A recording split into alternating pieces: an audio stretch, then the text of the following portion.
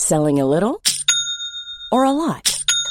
Shopify helps you do your thing however you cha-ching. Shopify is the global commerce platform that helps you sell at every stage of your business. From the launch your online shop stage to the first real-life store stage, all the way to the did we just hit a million orders stage. Shopify is there to help you grow. Shopify helps you turn browsers into buyers with the internet's best converting checkout. 36% better on average compared to other leading commerce platforms. Because businesses that grow, grow with Shopify. Get a $1 per month trial period at shopify.com/work. Shopify.com/work. Every fan knows the right player in the right position can be a game changer. Put LifeLock between your identity and identity thieves to monitor and alert you to threats you could miss. Plus, with a U.S.-based restoration specialist on your team, you won't have to face drained accounts, fraudulent loans, or other losses from identity theft alone. All backed by the LifeLock $1 Million Protection Package. Change the game on identity theft. Save up to 25% your first year at LifeLock.com/aware.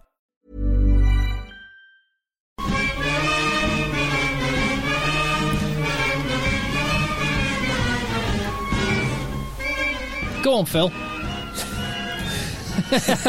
You've done it again. Hello, and welcome to the Egg Chasers Rugby Podcast, the podcast about rugby that doesn't take JB or the game too seriously. I am Phil, here in the rugby dungeon, alongside JB, who is wearing shoes. Double sheathed, actually. double bagging tonight. Yeah, because those shoe perverts who have been polluting our feed, filthy, disgusting shoe perverts. Foot perverts, they're not shoe perverts, are they? It's different. They'll be disappointed you're wearing shoes. Yeah, because if they were shoe perverts, I've fallen right into that trap. They're playing 4D chess with your feet. And Tim Cocker. Hello, Tim. Hello, Phil. Tim, your hair is looking incredible, immaculate. The 24 hours, what a difference it can make. Although I did take your advice, Phil, and not go really early to get my hair cut. Because I took on board what you said about them being a bit rusty. Because I know when I go back to work, quite often, after a 2-week holiday, remember them? I sort of go, how do I do this again? Yeah. And I have to contact IT to get my password sorted. Oh, I thought you meant like present the radio. Yeah, no, that is what I meant. I'm Tim. No, genuinely, genuinely, I forget which buttons do what. So, after 2 weeks, so after 3 months of not cutting hair. Yeah. To be fair, I've got only 8 buttons on my mixer, and I have no idea what 7 of them do. Right, so this podcast is our little monthly Q&A extra as we delve into some of the questions, thoughts, starting points, debates, and funny stories that you've been sharing with us on email and on DMs and stuff. We're contactedgechasers@gmail.com. And and this is probably a good moment to say that we're on Patreon. And when we can, it's great to see people drink out on the street just in the middle of Chorlton as I walk round to yours, JB. All the people on the street having beers, laughing and joking. It's great to see. I'm going on the tear on Friday. Decided.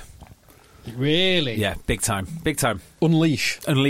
Is this a birthday unleash? I'm just going to go out. I've decided. I've seen Manchester City Centre around the Northern Quarter. It looks amazing. They've sort of pedestrianised the streets and put tables out and all sorts. So, yeah, I'm looking forward to that. Yeah. Well, I'm down in London Thursday, Friday this week. How are you? And I might try and have a drink or two in Soho. I'm in Newcastle night. On Saturday. And I might go on Friday night just to... For some ruggers. So, nice. We'll get into that at the end of the podcast, obviously. But no, we're on Patreon. And when we can do live shows again, we want to do lots of those Tier 2 tours, live shows with actual... people with expertise taking care of all the bits that really matter. That's right. So that we don't have an embolism or stress, and your support on Patreon is really helping with that. And in doing so, you will get priority access to live tickets when we can do them again. And among the various other things you can find, little perks you get, which you can find out about at patreon.com/eggchasers, we also have a shirt draw, which we will do in a little bit as well. But to the emails and the questions, anyone want to kick off with one? I'd just like to point out that you're not watching the... I've named the feed the bloody European Cup feed. What one idiot. Idiots. I'm sure you can change that. Yeah. Afterwards. Yeah. Well, actually, literally, as we've been talking, someone has just dropped into our DMs, our email account, and left us a message. So shall we read that? Yeah, go on. If I can find it. great podcasting. James Davis. Look at that. Hello, Hi, James. JD. JD, yep, JD. Okay. Not related to the European Cup, but where does the position first 5/8 come from? I can't work out how that relates to fly half. We would call it position. Right. I don't know the answer to this. This is one of the things I have had it explained to me by multiple New Zealanders, but I honestly don't know. Do you know? I know it's an Antipodean thing, but I don't know exactly. I'm probably the same as you. I'm sure we've had it explained to us before, but I can't quite remember. The first 5/8 and second 5/8, isn't yes. There? I don't know where the second 5/8 is 12, isn't it? So you've got halfbacks, which is a fractional position like thing. You've got 3/4, which is what the back line is known as. So I'm assuming all these fractional descriptions of positions actually all link up in some way. The 3/4. So a halfback would be a number 9. Or the half 9 and 10. Hang on a minute. I thought he was a halfback because he was not a back and he was not a forward. He's in between the two. Hence, he's a halfback. Yeah, I know, but that's why all I'm saying is you've got the 5/8, you've got 3/4, you've got halfbacks. These fractional things, do they relate to each other at all? Well, then, if a halfback, a half represented in 8s would be 4/8, which would mean one out from 4/8 would be 5/8. So at least that. There is a degree of logic between those two things. And first 5/8 and second 5/8, or is that rugby league? I'm not even sure. Well, I think that's a comprehensive answer. Do you think that's a comprehensive answer? Well, I think actually what all we've done is say, please tell us what the answer to that one is, because we don't know. Brilliant. And I should know. That's the sort of thing I can't believe I don't know. I think you're right. I think exactly as you said, JB, I've probably been told at some point, and it's gone in one ear, out the other. Well, I've got a question here. Another simple one. And this is from Ben Askham for our resident financial advisor. Oh. Which is JB. Okay. And he says, would the cost of a hair transplant be tax deductible from the income of your image rights company? And is this why we see so many players going for it? Well, the answer is no. No, it would not. There are actually some... I'm not an accountant. This is not... in any way advice, please do not sue me. It's not what I do. I do pensions and investments, some insurance, but I do not do tax advice. However, there are some weird HMRC rules, and I'm pretty sure the example given is of an Elvis impersonator. Do you know that? Yeah. Have you heard that one? Yeah. So it used to be, and even in my line of work, even in radio, people used to rinse this years ago. They used to get their clothes and make them tax deductible and stuff, but now it has to be you have to demonstrate that you do not use anything for personal use. So same goes with a haircut. You used to be able to put haircuts through on as a tax deductible expense. If you're doing a specific hairstyle for one specific shoot, let's say, then that you might be able to get that one. But generally, you have the same. What if your makeup lady does hair for BT Sports, say? Because that would be a specific shoot, wouldn't it? That would be specific, but then you would benefit from that haircut outside afterwards. Yeah. So I don't think haircuts you can, and clothes you definitely can't if you wear them at any point outside. So you would have to prove it's a costume, it's a specific thing. Indeed. Which is why, like ZZ Top, this is a true story. So, Billy Gibbons, or one of the Gibbons brothers from ZZ Top, had this really expensive sports car, which he put in one of the music videos. Brilliant. To get it in as a tax deductible expense. Awesome. So to answer the question then, unless Stuart Hogg, for example, is having his hair unplugged and then replugged around match days, 7 hours on the operating table before and after a game, then it cannot be a tax deductible. Sounds ridiculous, expense. but I'm pretty sure Gavin Henson might have got some tax deductible expenses because he treated playing rugby like a night out. And actually, it was for a specific performance. Yes, so his ladies' razors for his legs, his tanning creams, and I mean that literally was for one event. I think he probably could get away with that. I'm not entirely sure. And on the broader point, I guess, and he did mention it was for the image rights deal, but rugby players are employees, aren't they? So they don't have any private tax and all of that. You can claim some things back. Well, Voonprop Limited and Wiggy 9 Limited, which are all specifically for the image rights deals, as we covered on a previous pod. I bet boot shopping could be fun. To a certain degree, but then even that gets old when you've got unlimited budget to buy rugby boots, and people send you them for free anyway. Yeah, I was going to say all the best players, Actually, the top level players, will not pay for any boots. But then you would have to declare that as a benefit in kind. Yeah, Not if you bought your own. No. Yeah, but if you get it as a gift, if you get them as a gift, technically you should pay tax on that as a benefit in kind. Here's what I think. I think this question has come to its natural conclusion. That's what I think. Agreed. I've got one from Ethan John Banfield. Thank you very much, Ethan, who's emailed contacteggchasers@gmail.com. And we've just seen French teams absolutely dominate in the Champions Cup. And he's rightly, I think, interested in that future tussle between Untermack and Jalabert. And so, to sort of summarise the question, it's who do you think is the 1A and 1B in that pair when you look in the years ahead? And would you consider playing one at either 12 or 15 for France to accommodate them both? Right. Okay, so I think he wants this in two ways. I think you say that under this coach, Untermack is the number one. Yeah. And I think the reason he's the number one is not because he's necessarily the best fly half, but because the coach obviously likes him. He's a 12. He was a 12 at Toulouse. Now, he has been moving around a little bit more. But the fact they like him so much to move him to 10 tells me that he is really very much like that. Now, long term, with a different coach, I think Jalabert probably goes up the pecking order, and maybe Untermack goes out to 12. But remember this, the French do not like distributing 12s. They like big Jonathan Dantes and... Gael Ficou's a good example. Matthew He's been playing 12. Yeah, although he played 13. He played 13. Oh, yeah, you're right. Fofana played a lot of 12, but he's not really distributing 12, he's a running 12. Yeah. So, yeah. The point that you made a while ago, was it from your interview with Kayser? Yeah. About the lack of... I can't tell you how angry I was about that Benjamin Kayser interview, because I had an independent thought to interview Benjamin Kayser. I thought, I'm going to interview Benjamin Kayser. He's such an interesting guy. He always comes across well on TV. Unfortunately, he comes across too well.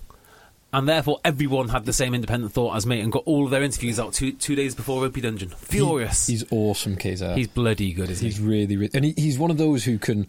Unlike some pundits who are quite one-eyed when they're watching a team that they've played for or national team that they support, he gets across his patriotism but also puts it across in a balanced way. He's superb. Yeah, and... I could listen to him just pronounce names all day. The way he was going, oh, it's wonderful play from Faf de Clerc. It was wonderful. You got a question there, Tim? I've just given you one. So I've got a question. Go on. So, make sure you delete them as you read them. This is a very interesting one. So, hello, Egg Chasers. This is from Tom Riley. Hello, Tom. I'm a relatively new listener to your podcast, which I very much enjoy. I first need to thank you for making me seem incredibly smart in my economics course, thanks to your episode on the simultaneous multi-round auction. Because I'm a shit student and I learn half my economic theory off you, I could not name any Nobel Prize winning theory before that. Unfortunately, Egg Chasers Rugby Podcast is not deemed a reputable source by the University of Oslo. So could you please write a quick economics paper, and that would be helpful. Funny enough, hang on, let me get this right. Because our listener base is so knowledgeable. It's incredible, isn't it? Yeah. It never ceases to amaze. I've now got, I'd consider quite a good friend. I've never met the guy, but I text him quite a lot, who lives in Singapore, who is a very, very high-ranking economist, I guess you'd call him, who works for an investment house out in Singapore. I can't mention his name because he doesn't want me to, or who he works for, but a very big firm. And it's fascinating because I love talking about economics, and I love the responses that I get about economics. Yeah, and that was a particularly interesting potential. No word on it being taken up just yet. But not yet. Could enhance not just rugby, a lot of sporting events. Well, let's hope rugby first. Anyway, my question to you is: instead of multiple resets and penalties at scrums when they're 5 metres out, couldn't rugby employ an NFL style half the distance to the goal? Ideally, this would mean the first scrum 5 metres out would be on the 5. Then it'd be 2.5. Oh, good. And you'd move closer and closer. That is good. That's really good. Ooh, that's interesting. Because you couldn't do a half the distance to the goal line from halfway is significant. You take you just outside the 22. Yeah, you could maybe enforce this rule in the 22. Within the 22. I like that. Yeah. What about this rule? You get to choose whether you want in the middle of the pitch or less distance. Oh, okay. So you can go one way or another. Because actually I'm just thinking, certainly with pick and goes, being too close is detrimental. That's why the 5 metre line. Because for a pick and go, you've actually got to tap the ball. When you tap it, the opposition can start moving. Yes. They would actually nail you behind the gain line if you were half a metre from the try line. So that's no good. Scrums add an additional layer of complexity. But there becomes no offside line from the back foot of a scrum if you're too close. So this is a really elegant solution to a problem we don't have. Because the problem is not the penalty and the resets and the scrum. The problem is, where does the blame lie for the scrums collapsing? That's always the problem. Now, if you can nail where the problem lies, then you can penalise them. And actually, the set of rules we have are okay. But it's very hard because you could have one person doing something naughty on one side and his opposite man, the other tight head on the other side, doing exactly the same naughty thing.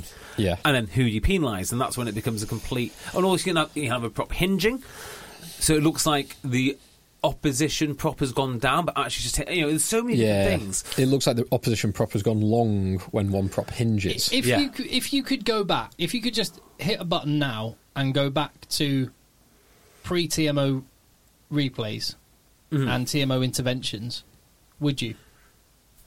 That's interesting. This is a little bit like the question for the people who were protesting against the M25 40 or 50 years ago. Would you now go and remove the M25? And the answer is no, absolutely not. I don't think I would remove TMO interventions. I think on the whole they do a very good job. And you only need to look at VAR to realise how good they are.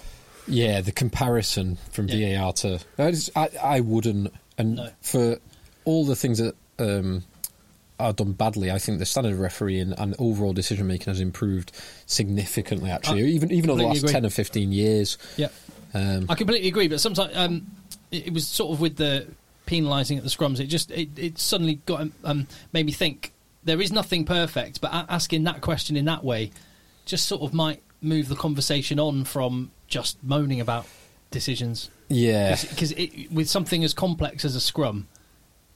That's one of the beauties of it. There will always be a slight bit of magic 8 ball about it. Yes. Yeah, and that is the frustration. I'd almost say no penalties from scrums. Yeah, you can have free kicks, but almost never a penalty because, exactly as you say, Jay, you look from a different angle on the same scrum and you could penalise either team, and it's a coin toss. You say no penalties, though, because I really like some of the strategies employed to get a penalty from a scrum.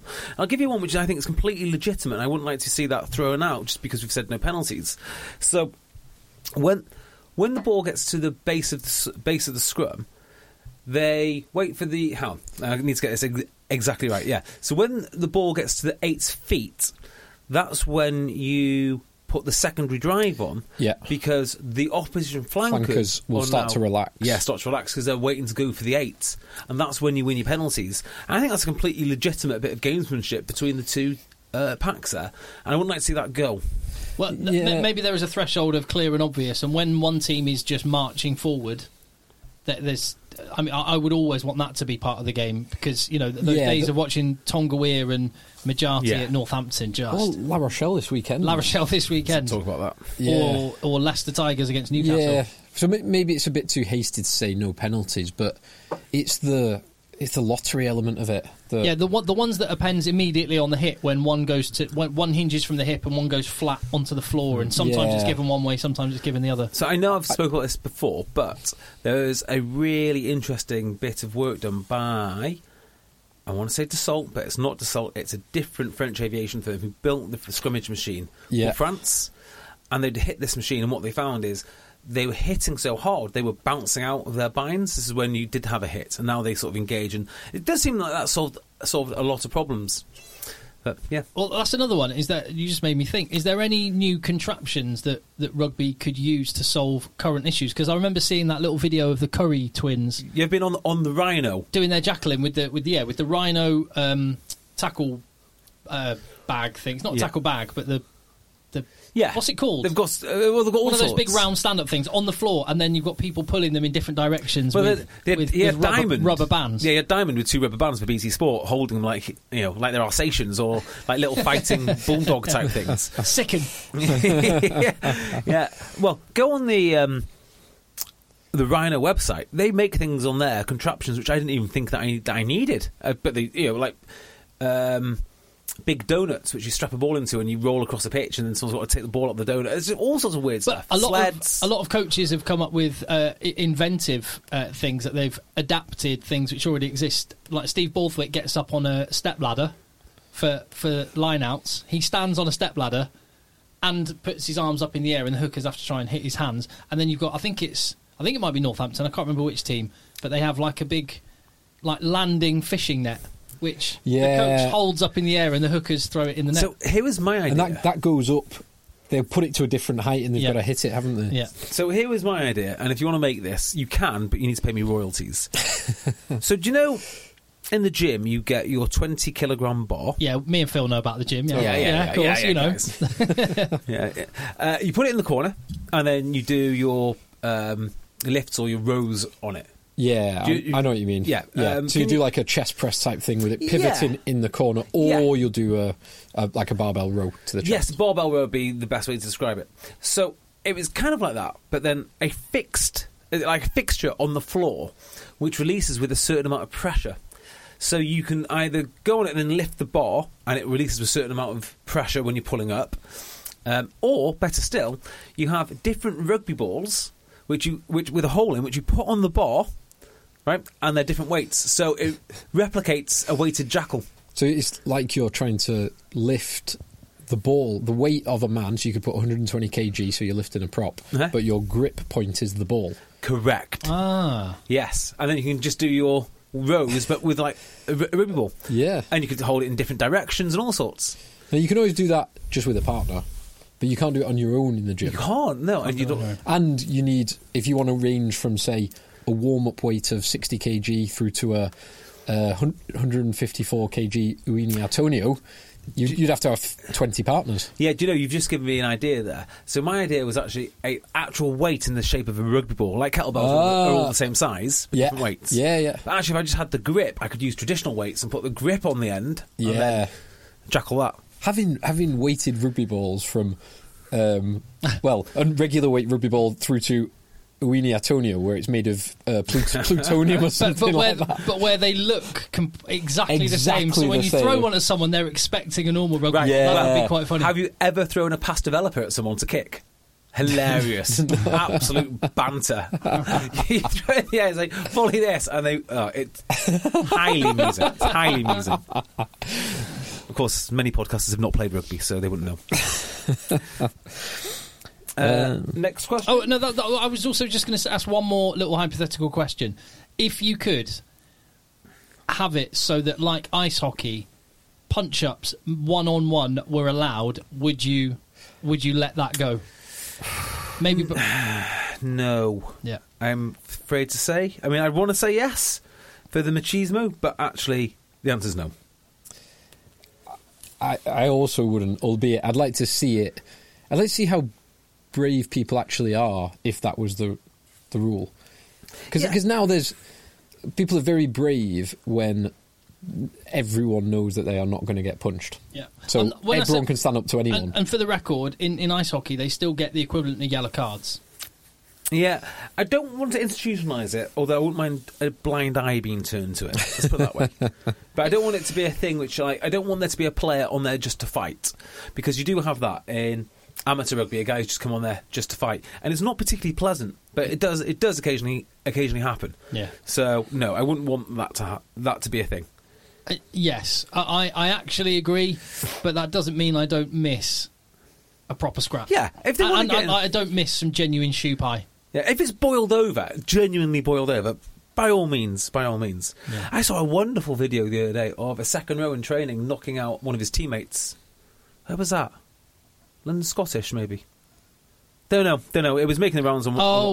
yeah, I know the video you're talking about. No, it was London Irish. Was it London Irish? It was London Irish. Someone gets absolutely leathered. I know the players you're talking about. Do you? I do know the players you're talking about, yeah. I wonder if I can find that video again one day.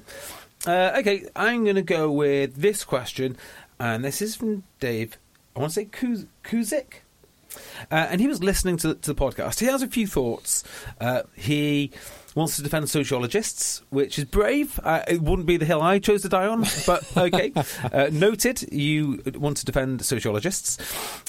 He does agree with a lot of what we say about the fake expert bollocks, and that there is a lot of fake expertise when it comes to the concussion, high tackle, safety debate. But he has this question.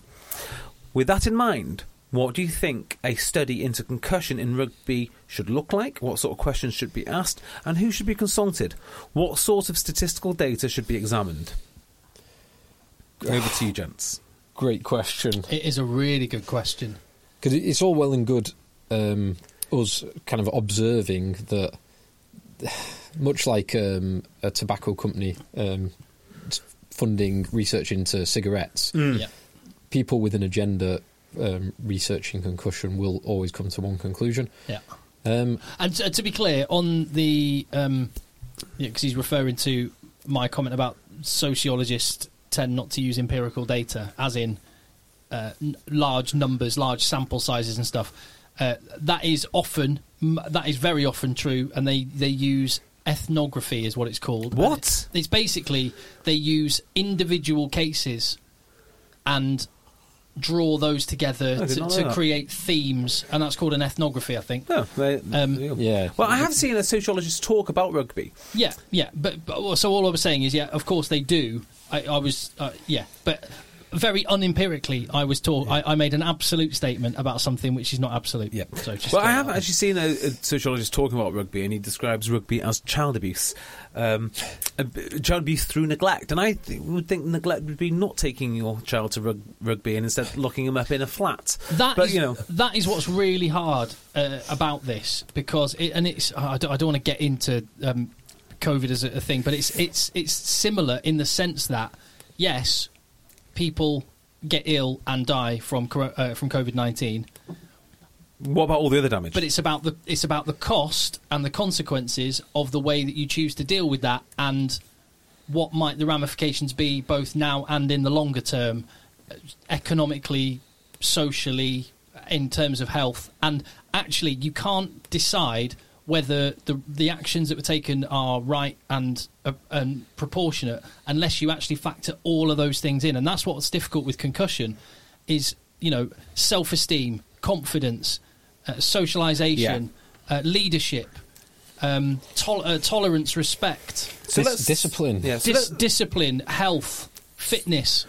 All of these things are factors as well. So let's think of the actual questions here, okay? Yeah. So with this in mind, what do you think the study into concussion should look like? So I'll start off with that one. The study into concussion should be limited in its focus to only the professional game. I think you need a scientific answer where science is responsible for an increase in concussions. And I think that is pretty obvious that when you get superhumans running into each other with the added advantage of sports science and training and nutrition, more concussions will happen, and it is a professional sport, and it is revenue generating. That's what I would say it needs to look at. I think it leaves the amateur game completely alone. What sort of questions should be asked? I honestly don't know. And what sort of statistical data should be examined? I have no idea. Yeah, I'm less averse to studying the amateur game as well. I think the main focus should be on the professional game, and I think World Rugby do a lot of this. Certainly over the last few years, they've hugely increased this element. But it should be some of the data that we've already had that has led to the law variations, or the guidance on the high tackle framework and the head contact framework has come out of data from World Rugby, which showed, for example, the counterintuitive thing that the tackler is more likely to be concussed from a tackle than the tackled player. Yes. Which is, without the study into it, we wouldn't have had that bit of data. And because it's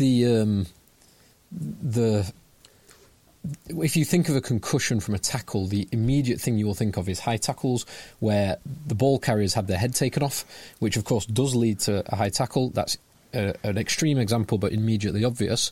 But far more innocuous, but far more frequent, is bad tackle technique from a tackler.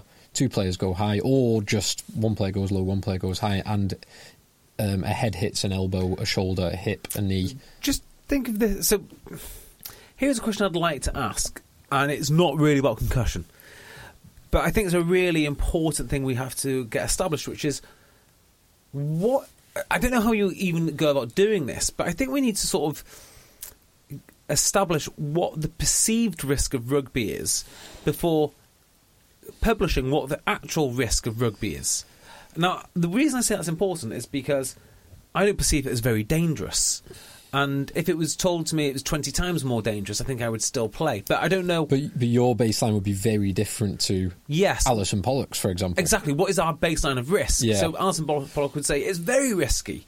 There's lots of parents out there who say it's very risky. So I'd like to know how it is perceived before we go and then say, well, here's some data. Because I don't know if that data would say... I mean, if you told me... Hang on. If you told me it was very risky, I'd agree with you, but I'm happy to accept that risk. That's what I mean. How much risk are people willing to accept? And so, once upon a time, when motor cars were first, when they were new, and I think motor cars are responsible for the most amount of deaths, and if you put deaths and injury together, probably the highest cause of total risk in adults in the UK. Doesn't surprise me. Possibly in the world. And there was a time when the speed limit for motor cars was 2 miles per hour. And there was even a period where if you had a motor car, you had to have someone going in front of it waving a flag. So now you could cut all death and all personal injury from motor vehicles by reverting to a 2 miles per hour speed limit. Yeah. But the reason we don't is because in order to function in the way we want and to have the kind of lives we want, we all accept a level of risk that means we may well die and we may well get injured. But it's worth it to get our shopping. But it's worth it to live the way we want to do. And so worth it to go to hospital, worth it to do all these things. So to tap into what you're saying, I think that there is a general safetyism across culture at the minute. And I just think accepting risk is absolutely essential, and so I think that any research that's done needs to be done very long term, and because there's various things they haven't even broken down. Everything's focused on what happens in games, but we're starting to hear stuff about the repeated small impacts in training, and they can actually be far more consequential than one huge hit on a match day. And I think the pro game does have some real issues because they are training every day.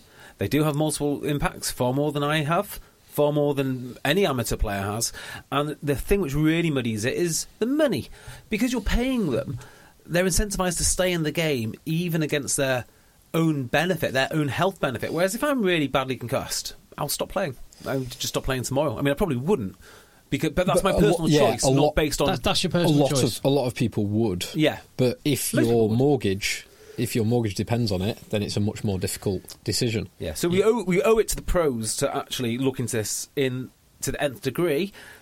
We owe it to them to explain exactly what the risks are, but I don't think we change the game fundamentally unless you've got a really compelling thing to tell me. Yeah. Because we've outlined the risks, here they are, would you still like to play? Yes, I would. Okay. And I think one thing you can acknowledge is that, in professional rugby, body types have changed. People are bigger than they have been in other ages and stuff, but it's a very different... Amateur versus professional is two completely different sports, effectively. But but when you look at laws and stuff, rather than being punitive and just constantly trying to stop that, do that, make sure you only do that to I would try and be more proactive, and things like trial no knock-ons. Get more ball in play time, less scrums, change the body type of players. But scrums are no longer the problem. The reason we came up with no knock-on is because that was the moral panic of the day a few years ago. The scrums were going to end the sport. No, but I have said before, you tell me, and if you're listening, keep your eyes out on it and tell me the next time you see it, because I'm going to maintain you will not see this statistic on the telly. Ball in play time does not get shown, because it would be an embarrassment to rugby if it was ever shown, because... Ball in play time, typically in games, is about 25 to 30 minutes. Yeah, you're right. We need to really reduce that. Okay, so we have another question, unless you have one. I have one here, and I love this question. Go on, you go for that one. Okay, this is from Edmund Smith. Hello, Edmund. Hello. Hi guys, love the show, obviously. What do you think of having maximum combined weights for the squad so you can have your massive wingers, but you have to compromise in the centres or the pack? This would stop the trend towards every position getting bigger. Love it, love it, love it, love it, love it. No. This is like one of those all-time questions. This would be 0% body fat. This would be rugby's not a game for all ages anymore, all size, shapes and sizes anymore. I never thought of that. And stripping and shredding before the fight. God, the drugs problems having to massive. Yeah. No, genuinely, they would, wouldn't they? Things like having to make weight before the game. Oh, wow. Yeah, I'd never thought of that. You'd have to have a playing weight where you'd be comfortable at, because, I guess fighters do.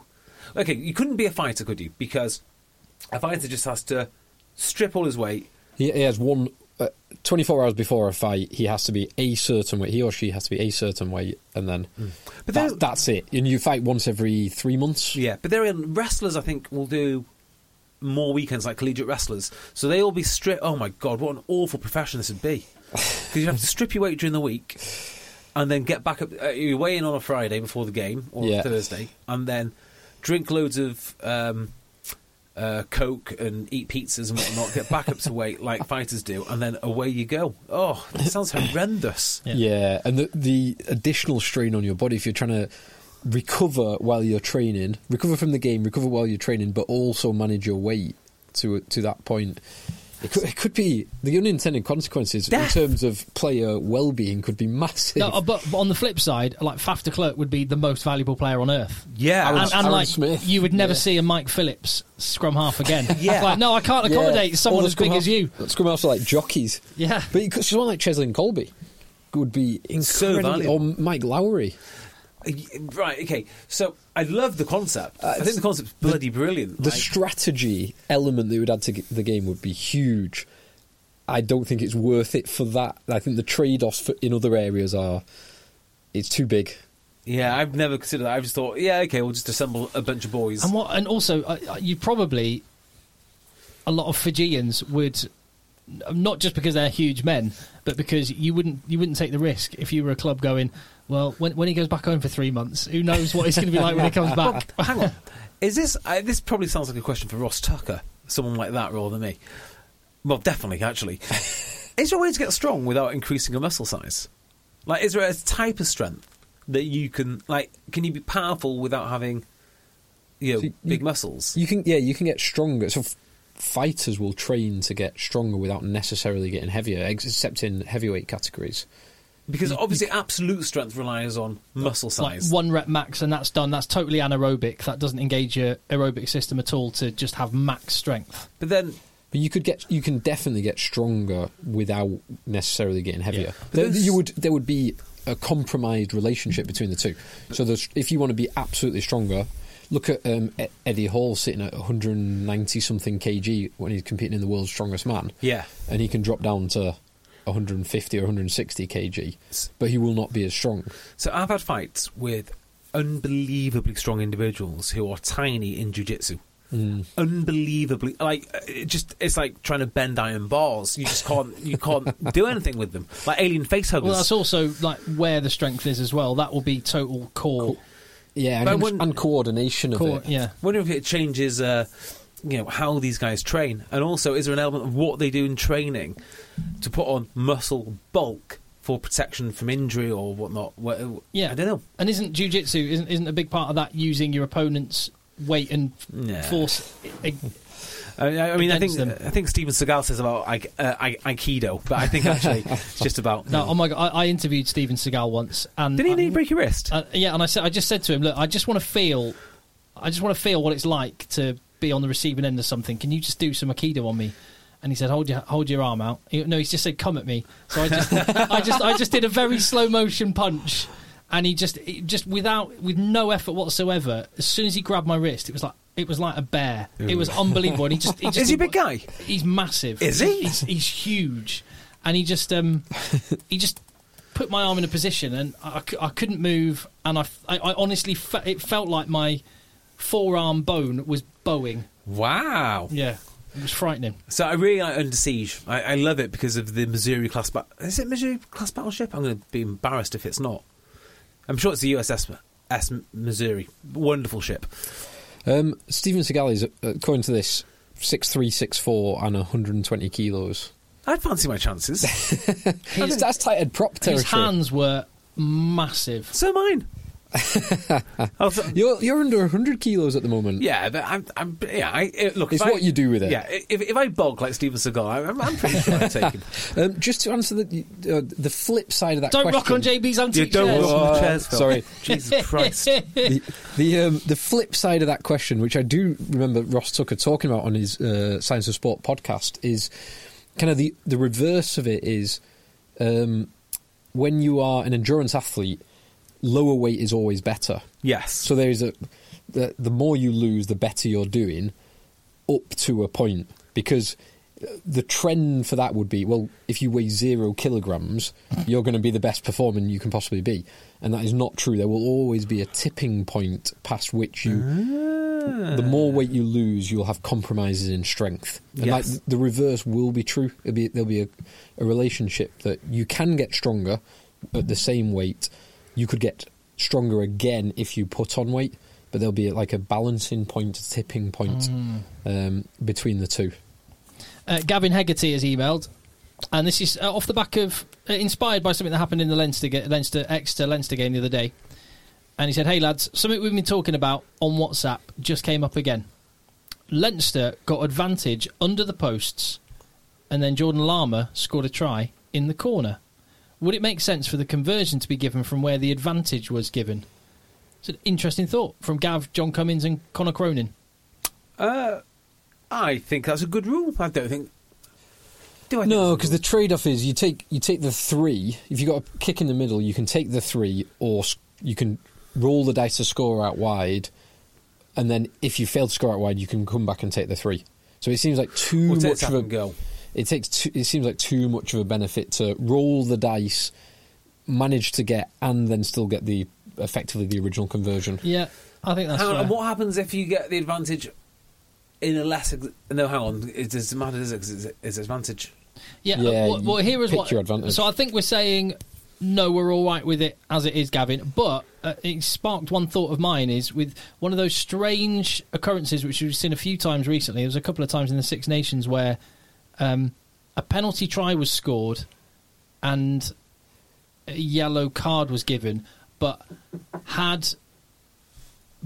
on the occasions when a player actually scores, the yellow card is not given. Yeah. Even when if it was like advantage, I'm going to give a penalty try, but the player then scores, I'll give the score, no yellow card versus yellow card. And in that scenario, because the penalty try is automatically 7 points, and I think in one of those scenarios they scored right in the corner. So this is one where there was definitely one in the Six Nations, I can't remember which game, where they would have been better to not play the advantage, allow it to be penalty try. No yellow card and potentially no conversion. Yeah, and it ended up being a 5-point score and no yellow card instead of a 7-point score and a yellow card. Yeah. So that's the one that... But then it's... I think you should still be able to come back, which I think you can still come back for the yellow card, even if play progresses significantly beyond it. So the reason I don't think I think it's okay as it is because I think a penalty try is for like the most egregious of infringements. So they would say, hang on, well, it's not, is it? Because if you think the try would have been scored and the penalty is committed, it's the probability of it. Yeah.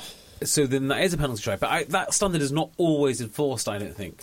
So it's inconsistent at times. Actually, no, because if you think about let's just look at an offside. That's probably your most commonly occurring penalty in a game of rugby in the 5 metres when you're about to score. Yep. So you're persistently offside. Well, if it's a penalty try for being persistently offside, I've never seen that. No, because you wouldn't have it's got to be the weight of probability is that it's most likely that you would have scored the try. Yeah. So offside would be very difficult to, unless you're offside and you intercept. Slap it down. Well, yeah, but then it would be the deliberate knockdown. But if you're offside and intercept, so the only penalty is the offside when there's a 2-on-1 in the corner, that could lead to an offside being a penalty try. But I don't recall ever seeing that. Yeah, so if it's penalty advantage but they score because you're offside, I think that's broadly speaking okay. the reason you'd yellow card someone and give a penalty try is because the thing you've done is so egregious that you just prevented a try, and that does deserve a yellow card. Get off. Yeah, unless the only other one would be if it is a team like warning for repeatedly offside, the final offside prevents a scoreable opportunity, then that could be a yellow card and a penalty try for an offside. Excellent. Pat, how would you say your name if it was... So it's Patrick and the surname is... It's either Tipsword or Tipsword. I'd go Tipsword if I had the choice. Tipsword. So hopefully you've gone Tipsword, Patrick. If not, change the way you say your name. Anyway, Patrick T, I thought it was Patrick... what's his name? No? Tuipulotu, because I know he does listen. We'll have to get him a Egg Chasers tie. Patrick T. So Patrick is one of our American listeners. We have quite a lot of those, so thank you very much, Patrick. Millions. Very much appreciate your time. No, it's like I'm not no word of a lie. It's like 10 or 15% of our audience is American, which is amazing. Makes sense, right? Because when I wanted to get into NFL all those years ago, before NFL was mainstream, the only way you could get any access to NFL content was by podcasts. Hence, I got into podcasts. And out of 1/3 billion people, there's a couple of million of them will. Are into rugby. Exactly. Yeah. Anyway, he's just basically saying thanks for the podcast. He spent a couple of years over in the UK at school in Newcastle at the same sixth form and in the same time as Toby Flood was playing there, and so he played a bit of rugby there. Wait. That isn't Newcastle. Is that Barnard Castle that Toby Flood was at? Well, he said he spent a few years living in Newcastle during sixth form. Okay. He went to, I can't remember the name of it, but King something school. Like an odd yes. No, it doesn't matter. King's School. Anyway, and he's just said Tier 2 tour request in for Phoenix, Arizona. Absolutely. Oh, yes. Do they have an MLS team? MLR. Phoenix, MLR. I don't think they do. Phoenix is going to be a cool town. Very cool town. Yeah. But could we do it on our Marseille road trip? Yeah. Stop off in the Cognac region. Yeah. Arizona's not far from... We could do Phoenix and then hop over to the Giltinis. Is it meant to be unbelievably hot in Arizona? There's a lot of desert there, yeah. Yes. Yeah. Like Grand Canyon is in part of that state, isn't it? I've got no idea. Nevada and Arizona, the Grand Canyon. How? There's a lot of desert. Yes, the answer is yes. We'd like to do Arizona very much. Very much. See you there. Nice one. No, was there a question? No, I was just sharing that. Okay. Okay, here's a question. This is from Chris Andrews. Hello, Chris. Loves the pod, obviously. Standard. Something that's always bothered him is why do losing teams not counter on the last play of the game? So I can tie something else in with this, which bugs me, is the way that, particularly towards the end of a game, referees just allow everything to go. Like the team with the ball can just seal off and chuck 8 men into a ruck with no discipline at all, and they just. I've seen that backfire. I have very, very rarely, if ever, seen someone steal a ball in the last minute of a game or a penalty be given against the team in possession. So I think you very, very rarely see someone steal a ball. I think you do. I think it doesn't always happen, but sometimes referees actually sharpen up around players supporting their own body weight in the last 2 or 3 minutes. And it's when it happens, I seem to think that the commentators often reference, the directive is to sharpen up. And so you'll sometimes see penalties against the first man on the offensive side of the ruck, first man not supporting his body weight, which you would never normally see. So I definitely think the jackal, you never see a jackal. No, in the and last why couple would of you? minutes. Because they are so good at protecting the ball when they need to, because everyone's there. And they slow it down. You've got a ball carrier and 3 men behind him all just blitz straight past, so the jackling becomes impossible. But the penalties do happen, but I think it's inconsistent. And there are techniques you can use to counter-ruck, but when they've thrown so many guys into the ruck, you're wasting your time. You're probably better off to get off the line, make a dominant hit, and then counter-ruck through the gate afterwards, I would say. You've got to try and shut them down. But then, even then, if you try and knock them back behind the gain line, some players will just get the ball and then just dive at divert ankles to make sure they hit the deck. So if you are moving the ball back, say 5 yards, and you've got a pod of 3 there, which is quite common, and they're intentionally going to lose the ground, they can set up a fairly effective ruck. But if you come in steaming in with a bit of momentum, I think you've got more of a chance of contesting that ruck than you have the previous one from a static position. But there are coaching techniques that you can use. I don't know if you've ever seen this, but if you're engaged into a ruck, your partner comes behind you in your team and sort of puts his thigh on to like the middle of your arse. This is incredibly homoerotic rugby. His thigh. So you're engaged in the ruck as a defender, right? Yeah.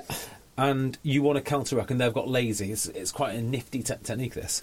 So your mate will come behind you, right? Grab you kind of on the shoulder, and he's sort of lining up. So you as the initial rucker, right, are being dissected by his knee. Does that make sense? It does. I'd love to see you manipulate Tim in this way. It's quite hard to explain. But it's very, very good at attacking a static ruck when people have switched off. Okay. But I'm not even sure. I'm going to go to Talk H and go with a doll. Show me where JB touched you. Don't swing on the chair. There has been a few messages coming in on the live chat as well, actually. And I do love this one from Niall Higgins, who says, completely irrelevant, boys, but I thought I'd point out that whenever I'm listening to the podcast and JB speaks, I have an image of Michael Gove in my head. Don't ask me why. And I was Great policy. Well, I was wondering, like, what public figure, if you try and wipe your mind that you know me or Phil, what public figure would you have in your mind if you were listening to us? Oh, if I was listening to you. Because I get a lot of, you don't look how I thought you would when I've been on the radio before. I got that all the time. Well, people go, oh, you're tall. Yeah, so people, when they see us on the live stream, think that I am Phil. Well, yeah, they think Phil sounds like I would look. Okay. I've had that quite a lot. So they're surprised it's me talking. So the public figure to have in your head when you're thinking of Phil is Shrek when he's human. Yeah, okay. I don't know, really. No, I don't know. Doesn't matter. And also, some people are saying that the sound might be a bit gainy on the. Is that on your tablet or is that? Wait a second. I can sort that out. The reason it's gainy is because I don't want to brag. I've just had it in a different mode because I was interviewing Dan Bigger on that same channel. Right. I don't like talking about it, though. I don't want to talk about it. So, okay. Yeah, but I interviewed Dan Bigger. So Dan Bigger was a lot quieter than we are. Yeah. So fine. So when's that going to be hitting our feeds? Tonight. Or I might delay it. And tease it for one more day. Yeah. Do it another day. Give it another day because we've got people soak up this podcast. What a guy! And they can soak up the next podcast. What a guy! I've always been incredibly impressed with him. He's amazing. Genuinely amazing. When did you get to speak to him? Well, post-match interviews. And in fact, when Northampton, when the Premiership came back and Northampton had those terrible run of forms, Dan Bigger won a game against Worcester at Franklin's Gardens, and Dan Bigger spoke after the game, and it was just like, I actually just came away. I think on the podcast he even said, "What a bloke." Yeah, he's cool, isn't he? He's really cool. Yeah. I'm really looking forward to this because other than the occasional post-match interview, which, other than you, Tim, a lot of journalists rarely get much out of the players. I don't think I've heard many Bigger interviews. No, that's exactly why I wanted to interview him. I always hear good things about him. Yeah, I never. Honestly, I'm the same as you. Like, I didn't really know what he thought about anything. So, to have him on the podcast, I've got. You know what he thinks about refereeing decisions in a game sometimes. Well, he references this, and he says the reason that he does these sort of things is to be revealed in 24 hours' time. Exactly right. Exactly right. There you go. That's he does actually talk about it. That's how it's done. And Tom Wright also messages saying, when is the theme tune for the podcast going to be played on those trumpets that he can see just out of shot? Ooh. So I did make some good progress on the Washington Post March, and I've not played it for a little while. But yes, I am working on it once a week. For the Tier 2 tour? Almost certainly not. That would be pressure. I can play a few good things. And one other one that I think this is almost like Ed on the live chat has just come up with a thing which we need to have a little think about ourselves and come up with a plan. He said, any insight on the Rugby World Cup 2023 live pod preparations? A concerned American asking to align with the first ever Rugby World Cup French tour. So there are people that will be in France thinking about stuff, but we need to think about our plan for next year. Yeah. We could buy a mobile van, because all vans are mobile. An immobile van. A static van, and tow it around France. We could basically do a podcast every day if there's a match on. So, yeah. I think we'd do it. We could do that. We should do that, actually. It should be the law. We need to think about what we're doing for tickets / accreditation / getting over there. Yes. So, message about Wi-Fi, a message about... Oh, from James Parrott. Where's the question? If I can't see the question mark, I'm going to skip over it. What type of training are you doing at the minute? Because I'm just thinking of like amateur clubs, because you're not actually preparing for specific games just now, are you? So am I allowed to talk about that? What kind of training are we doing? So, all in line with the guidelines. No, I'm just wondering, like broadly speaking, because there's no definitive dates on returning to play, leagues, fixtures, that kind of thing. Yeah. So we have little pools of teams who we will be pitched against for friendlies. So that is. And is this countrywide?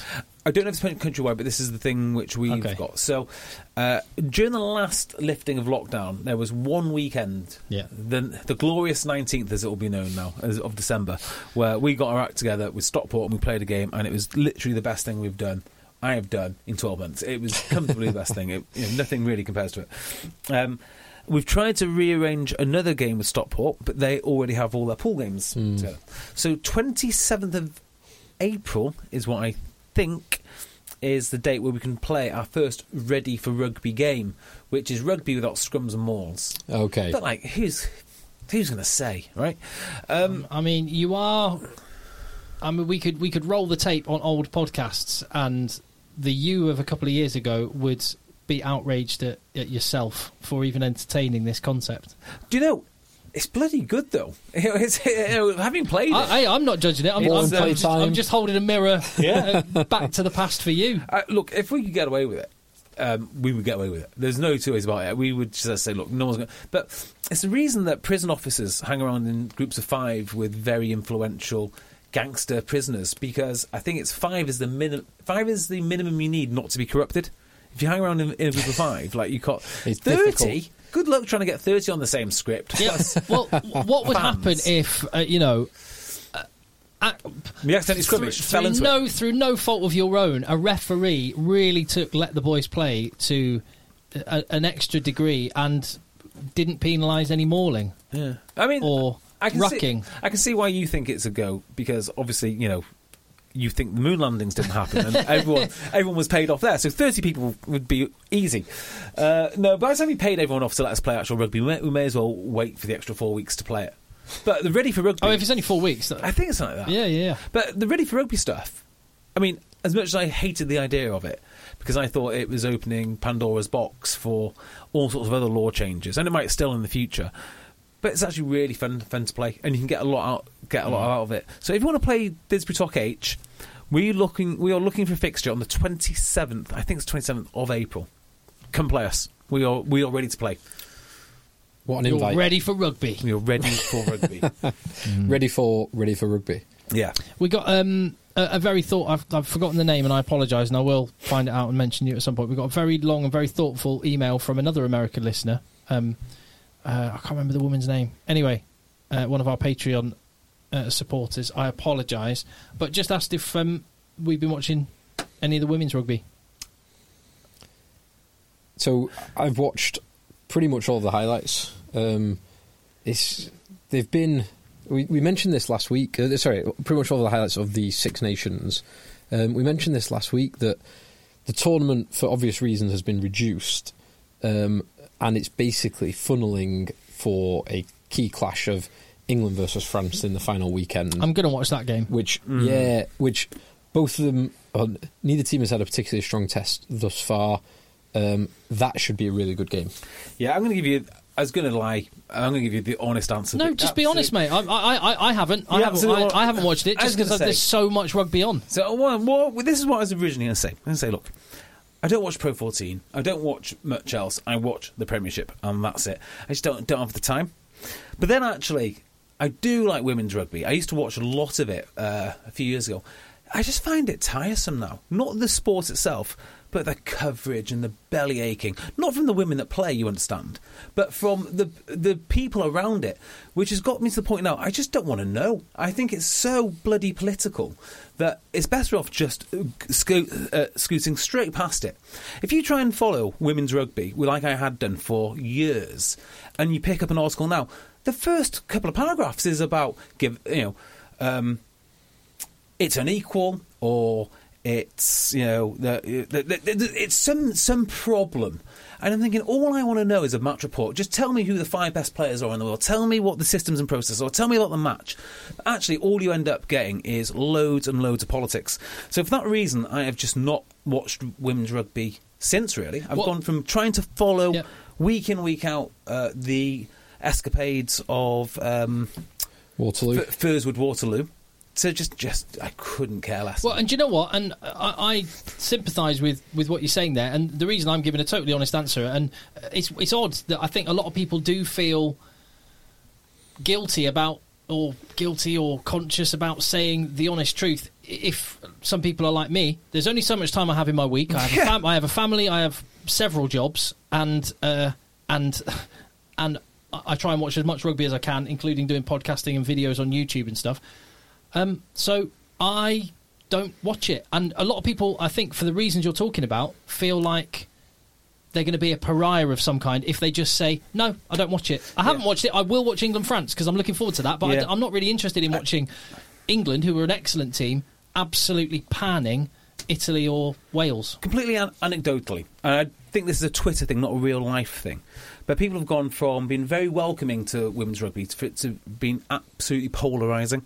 And the one thing which gets me is it's sort of dependent on saying to people, you should be interested in this, you should watch it, and the emphasis is on us to watch more of it. And I'm thinking, well, I used to try and watch it, but I'm not going to bother now. Well, if you tell me what to do, I basically won't do it. Well, what I'm taking a lot of interest, I mean, Phil's pays for the odd game to watch his beloved Canes. There's loads of free rugby. I want to see how Major League Rugby pans out, and I want to watch a bit more of that, which is being live streamed. Super Rugby AU is being live streamed. Also, I want to reconnect with the Championship. Yes, quite a lot. And I enjoyed watching. I paid for Saracens Ealing, the first one when Ealing beat them. Actually, I think they beat them in both games, didn't they? It was a really good game. Yeah, and again, just from the interest that there's been and the spotlight on it from Saracens being in that league, it's just a reminder that the players are really, really good. The quality of rugby is outstanding. So I want to make a bit of an effort to reconnect there, because I've got a soft spot for Nottingham, so I'll tell you. So there's a lot of things I would watch. Actually, England-France in women's rugby, I'm all over that. England-New Zealand, France-New Zealand, all over those. I'm not really interested in the games that have been so far. Yeah, I agree with that. I'll tell you a club to watch out for. Plymouth. I was going to say Plymouth Argyle. That is a football club. Plymouth Albion. Yeah. I was speaking to someone who's involved in Plymouth Albion the other day, and I'm quite excited about what they've got going on there. Your brother was. He used to play there. Yeah. The crowds they used to get were ridiculous. I know, they were crazy. Yeah. They very nearly, when Nick was playing there, they had Alfie Tuala. Do you remember him? Yeah. And Dan Ward-Smith, and they had some really good players, and they were so close to getting promoted. They've gone to the Premiership. They just missed out to Bristol, I think it was. You must have played Plymouth. Yeah, yes. Played against Graham Dorr when he was about 48. Yeah, playing for them. He was the coach. He was still hard as nails. Hard as nails. But he used to say to all of the forwards, except for Dan Ward-Smith and Alfie Tuala, like, basically, you say to my brother, you're not allowed to pass the ball. The rule was you cannot pass the ball. It was total no risk rugby, and they used to have so ridiculous. And Graham Dorr was the first person I'm aware of to do the 15-man maul. So they used to get all of the backs. Isn't it funny? Into the maul. If Graham Dorr says 15-man maul, it's so aggressive. But if, I don't know, I'm trying to think of... Scotty Robertson or someone. Oh my God, 15-man maul? Such hybrid players. I've just found the message from Tiffany on Patreon that you're referencing. Oh, what was the name? Sorry. It's a very long... It's an impressively long email it is. from a relatively new rugby fan. I'll just go. She's asked some very interesting and good questions. I'll just go for the last question. This is question 7. Mm-hmm. There are several subsections to some of the questions. It's incredibly, sounds like incredibly thoughtful message. Yeah, it's Answering good. in detail in report format. It's very good, but I'll go for this. Just question 7. Why aren't Americans better at rugby union? I watched the World Cup. That's a great And question. we live close to the USA Naval Academy. And I watched them play Trinity College last year. We Americans seem to be good enough to be invited to play, but that's about it. What is the answer? What is the answer? Well, Sevens, they are one of the best teams in the world. I think it's a perspective thing, this. Right? So, if you're viewing America as not being very good at rugby compared to New Zealand, you are right. They're not very good. 350 million versus 3 million population. Yeah. But if you look at America versus the rest of the world, they're in the top 20? Yeah, they're definitely in the top 20, maybe top 15. I mean, it's a good rugby-playing nation, and it's got a lot of talent and a lot of athletic talent. The everlasting question about America is how do they access that talent, make them want to play? How do they get... I hate this word so much. I'm so sick of this word. How do they get a pathway into the national team? The answer is you do it by creating clubs that people want to go to, like the ones that we've visited at Bayonne or Morris or whoever it may be. That's how you do it.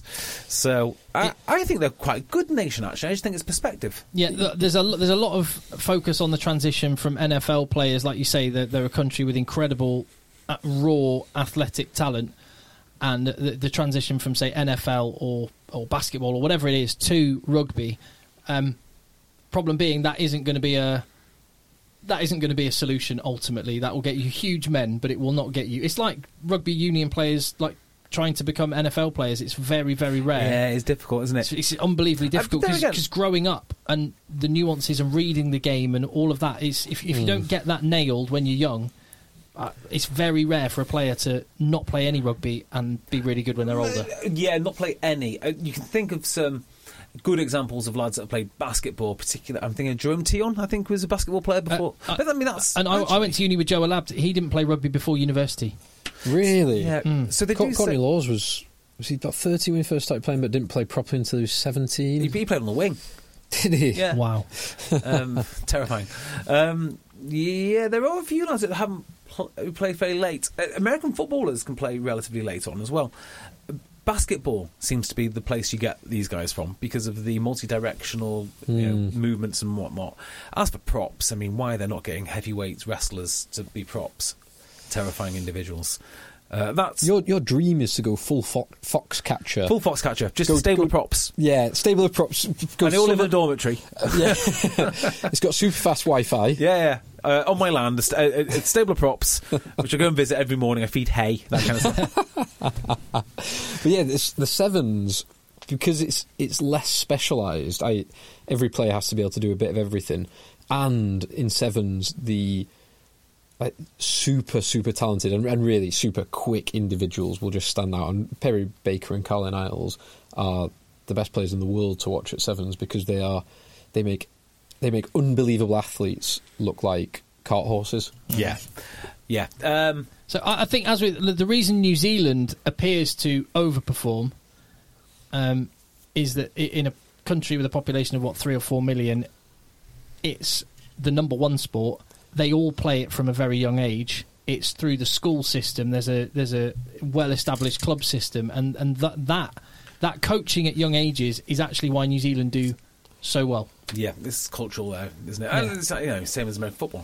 It's cultural in Texas or wherever. Yeah, and basketball in America. Yeah. So I think until you get into schools, or like you say, you have a network of local clubs that people want to go along to at a young age. Like you've got the archetypal soccer mum right now in America. Yeah. That will probably bear fruit, you'd think, in years to come. So, just one thing which America can... say there's a lack of skills in America, and there is because of the coaching. They do happen to have the world's best fly-half. So you can build your team around that, can't you? Not strictly speaking an American, however. Yeah, he came through the American schooling system, I think. If he says he's American, he's American. As American as apple pie. He definitely sounds American. Yes, he is. He's very American. He's got an all-American look. He has. He does. He's got an all-American wife. He's got a half American child now, so, well, no, a full American child. Full American child. Yeah, so there we go. Carl Brewster. Have you spoken about Carl Brewster? What does Carl Brewster ask? He says, "Hi, guys. Hi. Quick question for the pod on the Q&A pod." Yeah, okay. You had previously said that you don't want rugby to turn into football, with the constant sacking of coaches, etc., which I do agree with. However, when is it acceptable for questions about the coach's position to be asked? Oh, it depends. It depends. Because I'll give you an example. I'm very much in the mould of, if you've made the right appointment, you need to trust them and give them time. There is a reason why you appointed them, and therefore they should be given due time. However, sometimes you make the wrong appointment. For example, see a number of Leicester's recent appointment in coaches, pretty much every one over the last 5 years, right up to Steve Borthwick, and I almost never would have made any of them really in the first instance, and so I would always be wanting a faster decision. But the board, there must have been a reason why they appointed Matt O'Connor again, and Major I quite like, but Jordan Murphy. So in those instances, it felt too late to get them out, because they never should have been appointed in the first place. I've seen a lot of this in. I've seen this in companies I've got friends that have worked in, or may have worked in before myself, but where bosses get rid of someone below them because actually they're just saving their own bacon and they're the ones that's incompetent. And I think potentially with Leicester Tigers, there's an argument there. The common denominator there was that the wrong appointment was made multiple times, and the people that were above were the ones that probably needed to have a little word with themselves or be gone. So rugby's got a small problem here, which is, well, the problem is which coach. Because football is very clear, isn't it? You have a first-team head coach. Well, yeah, you have the one focal point, don't you? Yeah. Who might not necessarily do that much coaching. For example, I don't think Jose Mourinho, for example, does very much coaching, but the buck stops with him in terms of the performance. Whereas rugby, because of the specialisation of the coaches, and there's a lot more prominent coaches, they can get blames. Like if you've got a scrum coach and your scrum is massively underperforming, that's where the focus will be. Yeah, and well, yes, there's that. And also, in football, the coach comes on and gives an interview. You never see the director of football coming on and giving an interview. And you wonder, like, well, who is the one who is in charge here? Is it your head coach? Paul Gustard wasn't a head coach or a director of rugby. You know what he was? He wasn't a finisher. He wasn't a... Game changer. He wasn't game changer. He wasn't an Apache helicopter. No. What was he? He was head of rugby. So that's not a head coach, and it's not a director of rugby. Yeah. So then you've got a situation like Gloucester, who had a director of rugby, So David Humphreys was director of rugby. Yep. Ackerman, who was a head coach who didn't do much coaching, and then the coaching team. Yeah, that's quite convoluted. So who gets the chop? David Humphreys would never come on for interview. Well, he would, but then if the team did poorly, would you say David Humphreys is at fault or is Ackerman at fault? Yeah, and that's what I don't like. Really, I don't like. I don't like that way of thinking. And I used the phrase the other week: the footballification of rugby. Sometimes you can have like a couple of bad apples in the playing squad that sours everything, and just having this sudden focus that it's all on the head coach / director of rugby, and if a team's playing bad they need to go, is an oversimplification of something that's multifactorial. So there is a difference here, Tim, and the difference is in football you can have bad apples because let me think of an example now of it happened in rugby. Someone said something about this in rugby the other day, or did they? Okay, this is basically what I'm saying. In football, look at how the money is distributed between all of the staff, including the players and staff. You might have a manager in there who you pay £5 million to, but then you have two players in there who you pay 40 million quid to each. So what do you do? Well, and same with quarterbacks in the NFL. You pay the quarterback 100 million a year, and you pay the coach, I don't know, 5 million per year or whatever it is. Do you listen to the coach who says this quarterback's a bad apple, or do you fire the coach? Now, rugby, I think we're more balanced because you've got a salary cap. And that salary cap, because it's fairly modest, is pushing up coaching pay massively. And therefore, you are inclined to give your coach a little bit more time because that's where your money is now. And I think that's a big difference between football and rugby, which is why you see football managers just chucked out because the money stays. But to the broader point, a team playing well or not playing well is a multi-factor equation. And absolutely. And I think it's always the easiest thing to do, and it's what we crave, a simple, easy answer. And just to say, coach, get rid, is I think just oversimplifying, and actually, and that's why I have a lot of sympathy for allowing people to bed thinking, because I would say on Leicester Tigers, what Steve Borthwick has done brilliantly, and actually this is to his credit and maybe why he's the right man for the job at the top there, is he's not director of rugby. He's head coach. He has had a proper clear out. Yeah. He has got rid of the deadwood. But they got rid of the deadwood last year and the year before that and the year before that. Not to this extent. Oh, check out the numbers. It was brutal. No, I know, but now they have the squad they wanted, but this has been a 5-year process to get from where they were when they overpaid, kept hold of players they shouldn't have kept hold of, had the value in the wrong places. But I wouldn't be surprised if it's COVID. It's really helped out Leicester Tigers. And they got rid of all those players in one go. Got rid of 5 players. Yeah, got rid of lots of highly paid players. What's his name then went? Tolofua? Tolofua went because he decided he didn't want to stay there anymore. Good, off you go. Eastman went. Manu went. Tolofua's a shame, actually. If they could have persuaded him. Tolofua. Jordan Taufua. Taufua. Jordan Taufua. Yeah. So, have I told you about my 3 categories of directors of rugby? I can't remember. So I've started to divide up the directors of rugby into 3 categories now. So okay, because I'm kind of getting to the point that I think we should fire them all. Is it just fire them all? Suit, tracksuit. Not follow wrong. So category number 1, right, are guys who, when they walk away, the team improves. See Paul Gustard. Even though he wasn't director of rugby, you know what I'm saying, right? Gustard would be one. I hate to say it, but Malander probably, when he walked, would be another. But Malander could come into a second and category. He won the Premiership. Yeah, so he might come. Hold on. Did they win the Premiership? Yeah. Was it when did he win the Premiership? Did he win the Premiership? No, did he win the Premiership? Didn't they get to the final? They got to the final. I'm trying to remember because they got to a final when Dylan Hartley called. They did. They definitely did win.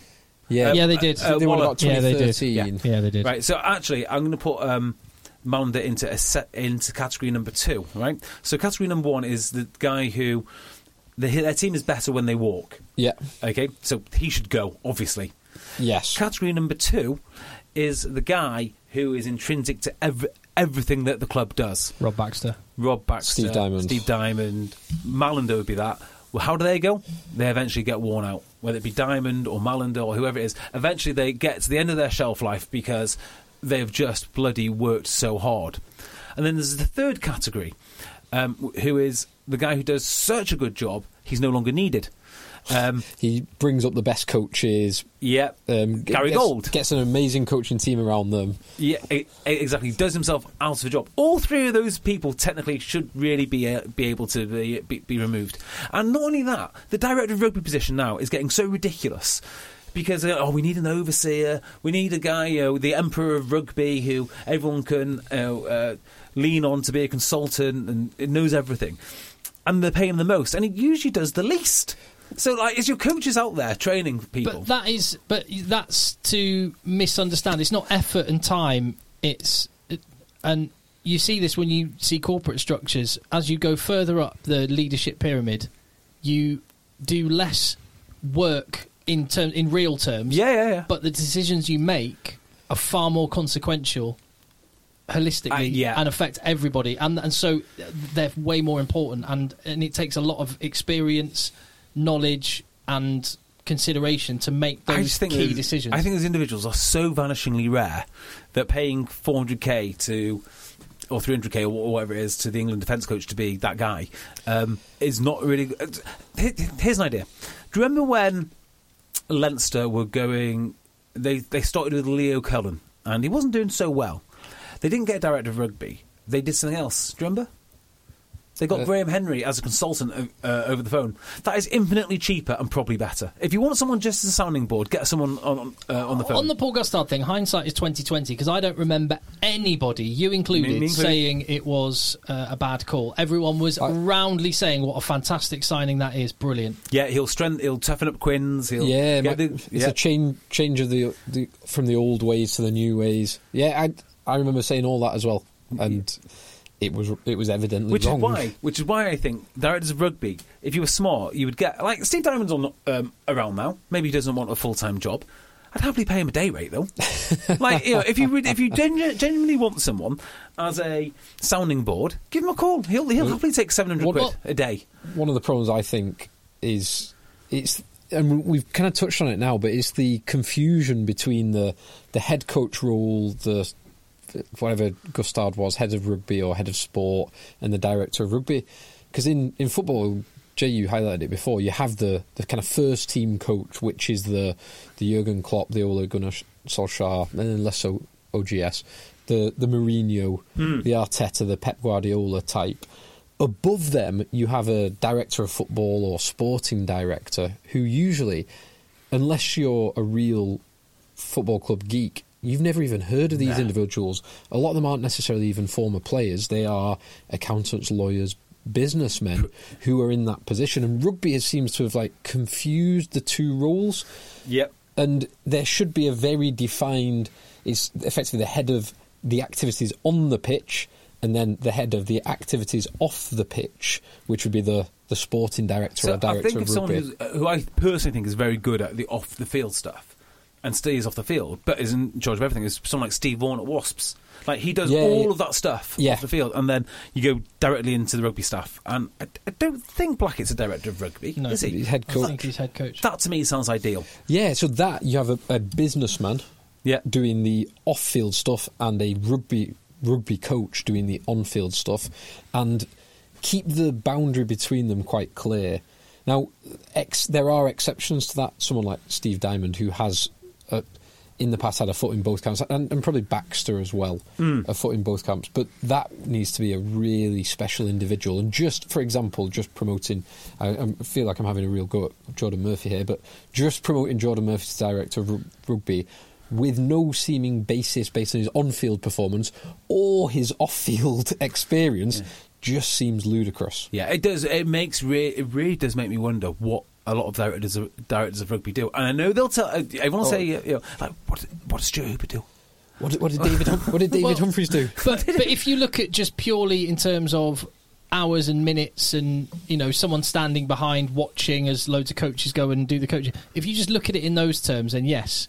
But just to return to what you said and to pick up on Paul Gustard and compare that to say Rob Baxter, which I think that's the archetypal setup, because it's whilst being very clearly defined, it's clearly very fluid as well, to the point that Exeter have little periods in a season, a couple of weeks, where they will change roles and they'll do each other's jobs. Is that right? Just to keep it fresh. Yeah, that's interesting. I mean, look, Rob Baxter is generational. Yeah, exactly. But what I was going to say was, arguably, you could look at Paul Gustard through a different lens. Like, he's gone and they've done better, and so it's all worked out for the best for Harlequins. But arguably, maybe he needed more autonomy, and he needed to have the ability to be more like Steve Diamond or Rob Baxter, so that everyone else went, no, he is absolutely the boss, what he says goes. And maybe, I'm not saying this is the case at Quins, but maybe it was the case that when you're not quite top man, top perch, what you say goes, and you have total power, people, like, the cracks can form with some people. Yeah. One of the big weaknesses of everything, I think, is actually Leicester Tigers and their old structure, because I think their old structure was really good. It turns Cockers. out. No. Yes, kind of. So you had Cockers doing the rugby, but the de facto director of rugby would be Jed and Mason, Simon, because they've got agency backgrounds. I thought that was going to work really well. And also they've got a little subdivision, haven't they, of the rugby committee, which is a quad of Ben Kay and there's three others. Not Rory Underwood. It is Rory Underwood. Yeah, it is. Maybe it's Jed, and it was Jed, Mason and Simon Cohen. Anyway, doesn't really matter. Although the structure made sense, it didn't actually work. Yeah. And they didn't have a director of rugby kind of like that. Now, That's what I mean. Sometimes rugby by committee doesn't work. But then Lyon, in the French, not top 14, the football club, do run on committee. Like they have loads of coaches changing over, and I don't know if they still do it now, but it's actually referencing like Soccernomics, which they have lots of people on a board, and that will be it. It's like the wisdom of the crowd. I think there's something to that. For Leicester, their revival has been based around another guy from an agency background who's come in to put systems and processes in, who will then hand over that to the new team manager that is coming on board. So it is a very similar kind of process as they had before, but this time it's working. So maybe they just had different... maybe it's just individual... As long as all of the different roles and people are pulling towards a unified point, then it works. It doesn't really matter what the structure is, really, as long as that is the outcome. And there's also team managers who seem to be working on the team side, doing all of the admin for all the off-the-field stuff, but they aren't responsible for performance. So, like, arranging coach trips and whatnot. So, like, Quinn's now will be relying more on Billy Millard, for instance, or whoever, or Dave Bassett at Wasps, or whoever that is. They have an enormous role too. So when you think, oh, well, maybe the director of rugby is organising everything, well, that's usually the team manager. What are directors of rugby doing? Fire them all. But you'd say, if you were going to say that, you'd say that about every managing director, or no, because he's actually top of the director tree, of rugby would be a chief exec. You say that about every chief exec at every every company in the land. Because they are actual. The actual chief. But what director of rugby is a director's position. But what does the chief executive do? Ultimately, when you bubble what that role is, what do they do? Well, chief executive stuff. They're just decision makers, aren't they? They're high level. Not decision makers. They're high level. Yeah, high level decision makers. Yeah. High level course plotters. I guess the word director. They direct where the organisation's going. That's why I think director of rugby is just a nonsense. The confusion between the rules and the inconsistency in the rule is terrible. One more question. There you go. So we do a lot of we do some chats for people that are doing economics courses. This one would be like business and management. Just having segment. Did we answer the question? When do we fire managers? ASAP. Yeah, as soon as they lose a game. Yeah. Yes, one game and they're gone. One game gone. Agreed. Right, last question, because this leads into the final bit. This is from Rich Mason, who says, "Gents, love the pod, blah, blah, blah. Yeah. Can you make sure that you all predict clearly, one way or the other, the outcome of the Premiership games? If you do this, I will be able to share something with you at the end of the season regarding how accurate each of your predictions are over the course of a season, which is terrifying. Perhaps you could create a Tetlock Cup for the best predictor." So I just want to say about this, right? The way that I predict rugby games is not necessarily what I think the most likely outcome is. The way I predict rugby games is, where will I get the most praise if this happens to come off? Which is why you often predict both teams to win. Yeah, exactly right. Or, I like to say things like, of course Worcester will beat Exeter. Of course they will. Then I've seen it. So it's a bigger payoff for me. I'm not interested in these small wins. Okay. Speaking of small wins, Friday 16th of April, we have Northampton Saints at home to London Irish. Tasty game. Both had disappointment in Europe. I think London Irish do them. I think they are more physical. Although Albert Tuasui dropped the ball an awful lot, he is a bloody good ball carrier. He's a very good ball carrier. Saints do struggle with that. Saints are young and talented and explosive, but you need more than that. I can't believe that Dan Bigger will be vetoing the Rugby Dungeon podcast now after that. Yeah. I'm going to go Northampton at home. I'm almost ready to say I'm a London Irish fan now. Almost there. I'm very close to it. Have we got a London Irish shirt? No, we don't. I can lay my hands on them. Got loads. I know. I've got loads knocking about. You've got loads at home. Give me Saints. Give me Northampton at home. Then we have Exeter Chiefs against Wasps Saturday at 12:30 kickoff. Yeah, it's an early kickoff now because the games that were on BT Sport were going to be one after the other because of the funeral of Prince Philip, the Duke of Edinburgh. It's been split one before, one after. Yeah. Did we talk about Prince Philip yesterday? No. Did we not? Do you know who he fought at the Battle of Cape Matapan? I did not. Cape Matapan. Go and have a look at the Battle of Cape Matapan. Is that the one is that in the Indian Ocean or in the Mediterranean? It's in the Med. Yeah. I think he served on HMS Valiant. Yeah, because I know he served in those two parts of World War yes, II. of course, he was there for the surrender of Japan. Yeah. What a life. Yeah. What a life. Unbelievable life. Look at the Battle of Cape Matapan. What a story. What a great job the Royal Navy did. It's just a great story. And he was on the searchlights, and that doesn't mean anything to you right now. But if you look at that story and find out what they were doing with those searchlights, because he was together. of noble birth, like Danish and Greek, wasn't it? Something like that, yeah. So I'm going, really? Was he really put in danger? Like, oh yeah, genuine danger. Like, wow. In the Falklands, was it Prince Andrew that flew Harriers?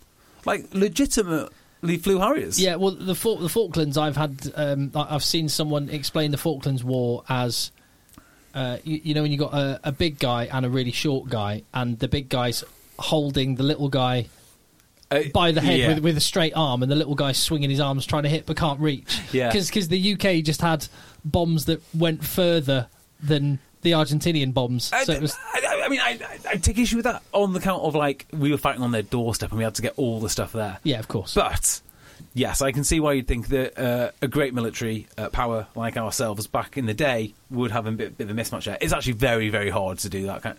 Of course, and logistically as much as anything. But no, I was because I'd heard them say he served in the Royal Navy in the Indian Ocean and in the Mediterranean during World War II, and I thought, wow, fair play. He properly served. But there you go. That was the bit I was going. Was it like? Find out what they did to the Polar, the Zara, and the other Italian cruiser, which they happened to encounter in the Med that night, and then you'll realise it was a big deal. There's one awesome little naval story. So I go to the Peloponnese in Greece quite a lot, and there's one little place called Pylos, and the Bay of Pylos. There was the Turkish Navy and the British Navy was defending Greece, and one of the Turkish Navy accidentally fired something, and then the British boats just sunk the whole Turkish Navy and as a result there are statues of British soldiers in this part of Greece. Oh, really? Yeah. And I think they fly a Union Jack there for that reason, and there are still Turkish boats on the floor. Some amazing stories, isn't there? The escapades of the Royal Navy, and we think we've got it tough. Yeah. We think we've got it tough at the minute. The escapades of the Royal Navy, whilst not always wholesome, are usually very, very fun to read. I think I might have mentioned it before. Just one more quick one. The story of the naval soldiers that were on a passenger ferry trying to flee Hong Kong or Japan, was it? Or it might have been Hong Kong. Trying to flee Hong Kong. They were doing it in a commercial ship, and to get away, and it got sunk. It got hit, or it might have been an actual naval ship. I don't know. But the basic story is that there were loads of British naval soldiers in a boat that got sunk.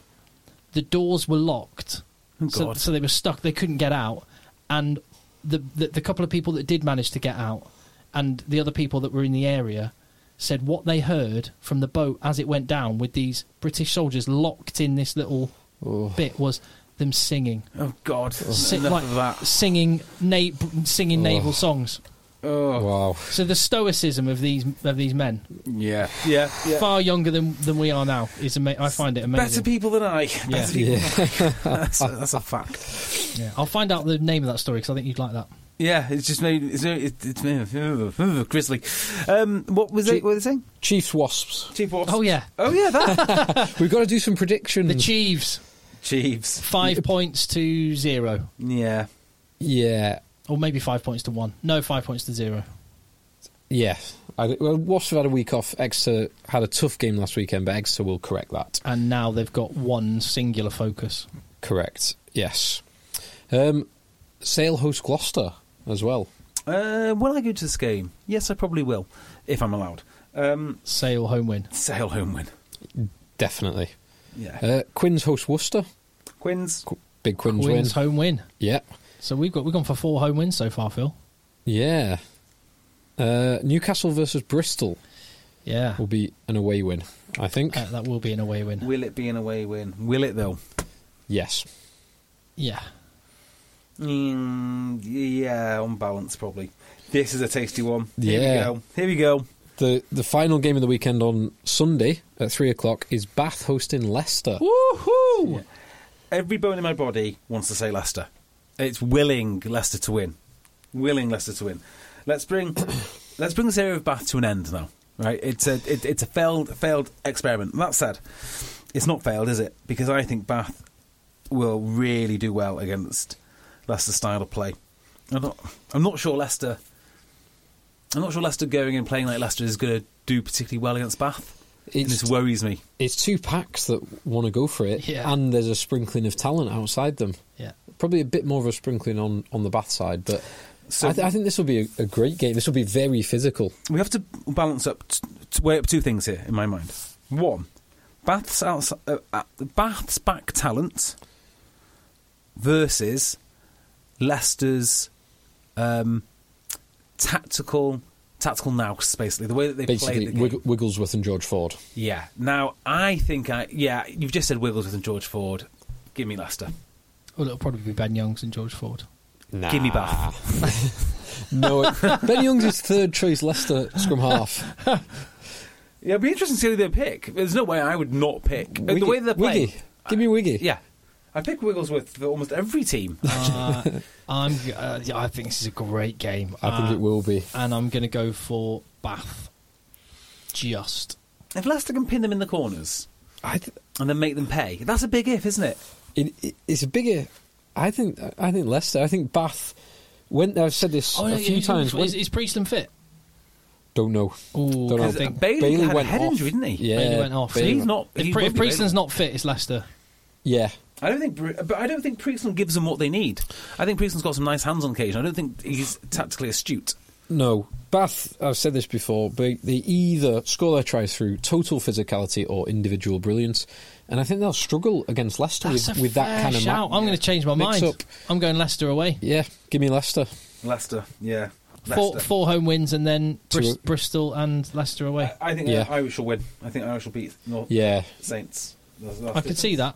I can see it. Maybe not this week. What would that do? Let me just see. Let me have a look on my Bath tracker. See what that would do. It would make no difference really to the table, other than separating Leicester from Bath a bit more. All the teams below Bath are losing this week. It might make it 6 teams only. It might cement the top 6. Yeah, Leicester will get into top 6, and then we'll start applying pressure to Harlequins as I expected. I think they're going or Leicester lose, and then I know nothing about rugby. Who knows? Who knows? Well, at least we've been clear about our predictions this time. And, yes. And with that, we'll end this podcast. Thank you very much for watching. I did see some more messages on the live chat. Steve Parrott, I saw your little message about my brother getting knocked out and your video evidence of it. I'd love to see that. Oh, yes. Oh, did he? I'd love to see that. Wow. Yeah, please let me see that, because he might need it as an exhibit for the the court case. The court case. And thank you very much. And yes, David Price was backing you up on Prince Andrew flew seeking helicopters, not Harriers. Oh, is that what he flew? So idiot me. Yeah, that's all right. Good, thank you very much. That was our leadership and historical naval conquest podcast done for another day. You can find us on patreon.com/eggchasers, on Twitter, and make sure you hit subscribe in the feed on YouTube as well, because Dan Bigger will be popping up in about 24 hours time. In the meantime, about an hour. Let the boys play. Let the boys play.